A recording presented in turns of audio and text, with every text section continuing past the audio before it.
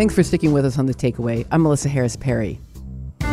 Last April, we brought you the story about a subdivision in New Orleans' Desire neighborhood, Gordon Plaza. We are being told, we living on top of a toxic waste landfill, and we weren't aware of this when we purchased our homes. We are the second highest cancer-causing neighborhood in the state of Louisiana. The residents told us their stories about living in homes that the city of New Orleans built on top of a toxic landfill. They've been in a decades-long fight to get the city to move them to safer homes. And we wanted to bring you an update. This fight started nearly 3 decades ago, but the story goes back even further than that. In the late 1970s, the city of New Orleans, with federal funding, chose to develop an affordable housing community on top of land that was once called the Agriculture Street Landfill, which operated for nearly 50 years. My name is Jesse Perkins. I moved in Gordon Plaza, bought the house for me and my mother back in 1988. My name is Marilyn Amar. I've lived in Gordon Plaza 31 years. And when I bought this property, I was not told that it was on a toxic landfill. These primarily black families were unaware that they were being exposed to debris and toxins from the landfill that had leached into the soil over decades. After pressure from environmentalists and residents, the Environmental Protection Agency tested the land. They found more than 140 toxins and hazardous materials, more than 40 of which are known to cause cancer. And in 1994, the EPA declared the area a Superfund, or hazardous waste site. We lived blocks away from the community in a Desire project, which was established back in 1955. So it was an opportunity to get my mom out of the project and into what I thought was a healthy home. This was our American dream, but for all of us, it turned into a nightmare. After finding out, that we purchased home on top of a toxic landfill consisting of 149 contaminants. It was sobering, very disappointing, left people with a lot of anxiety, trying to figure out where do we go from here.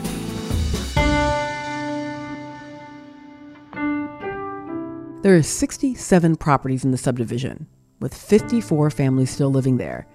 And since the 1990s, these residents have been fighting to be heard by the city of New Orleans and have been pushing for the city to pay for their relocation. Last June, they finally moved one step closer. The New Orleans City Council set aside $35 million in bond proceeds to buy properties from residents and help them move to new homes. And the city eventually plans to demolish the existing homes and develop part of the area into a solar farm. But we're still a little ways off from a complete resolution. See, the city has never done anything like this before. And since last June, some members of the city council have had nearly 24 Gordon Plaza task force meetings to negotiate details of this process with residents. The city of New Orleans have made us fight every inch of the way, every step of the way for basic human rights, for our humanity, for our right to be liberated from toxic soil. So here we are today. Actually, haven't made a lot of progress, I would say. Have we been successful? I would not call it success until everybody have checks in their hand and are able to move on to those healthy homes of our choice that we speak about. So here today, I'm still committed to the fight. And because it's taxpayer money, there's been a lot of bureaucratic red tape that residents have had to patiently cut through. In the fall, the city hired an appraiser to evaluate how much each property was worth. When residents found numerous issues with the first appraiser, they hired another one. Finally, in April, every resident received their appraisals and an offer letter, which means residents can start closing on their homes whenever they choose. If the city were to buy all these properties, it would cost about $21 million. So that leaves money left over in the Gordon Plaza Fund. And residents are arguing that there are costs involved with moving from one property and buying another one. Here's Marilyn telling us how she feels about her offer letter. I'm feeling good about it. I'm not overexcited, but I can move on. I'm saying that we should be able to use the whole $35 million to relocate all of the residents of Gordon Plaza. But of course, there are roadblocks. But I can say for Maryland that I can move on. I can move on to a healthy home of my choice. Now, it may cost me more, but at least I can get out of this situation. Now, residents have asked the city to provide an additional $25,000 per homeowner for relocation expenses to help with the cost of moving and packing, cleaning and replacing potentially toxic furniture, and preparing their new homes for move-in. And while the city says they'll pay for a moving company, city officials also say there are legal barriers to providing upfront cash to residents. Okay, we're aware that there are laws that, they can't, when you're working with public funds, you have to be very careful. We get that.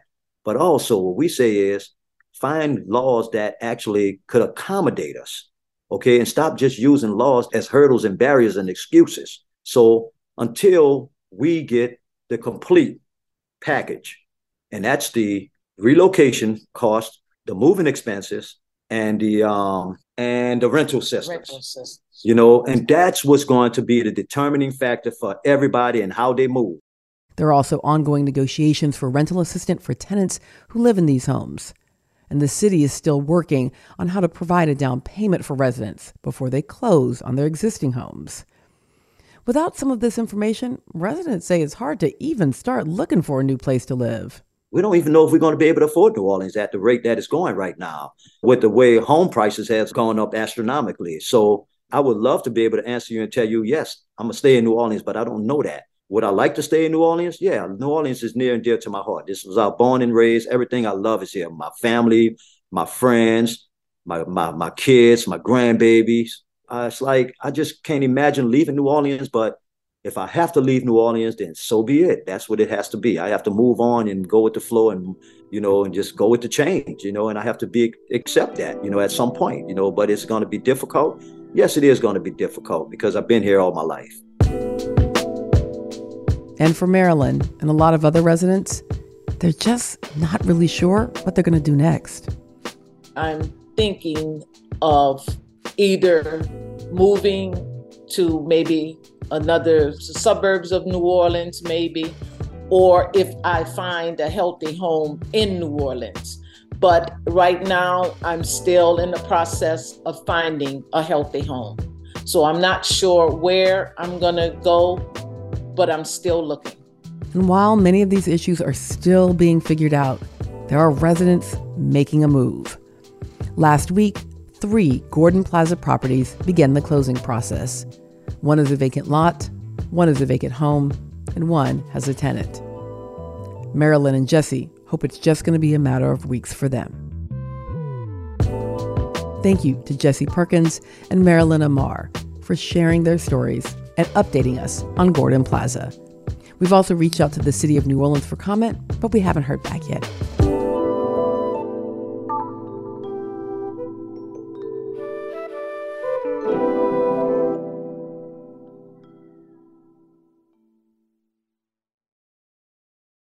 Since WNYC's first broadcast in 1924, we've been dedicated to creating the kind of content we know the world needs. In addition to this award-winning reporting, your sponsorship also supports inspiring storytelling and extraordinary music that is free and accessible to all.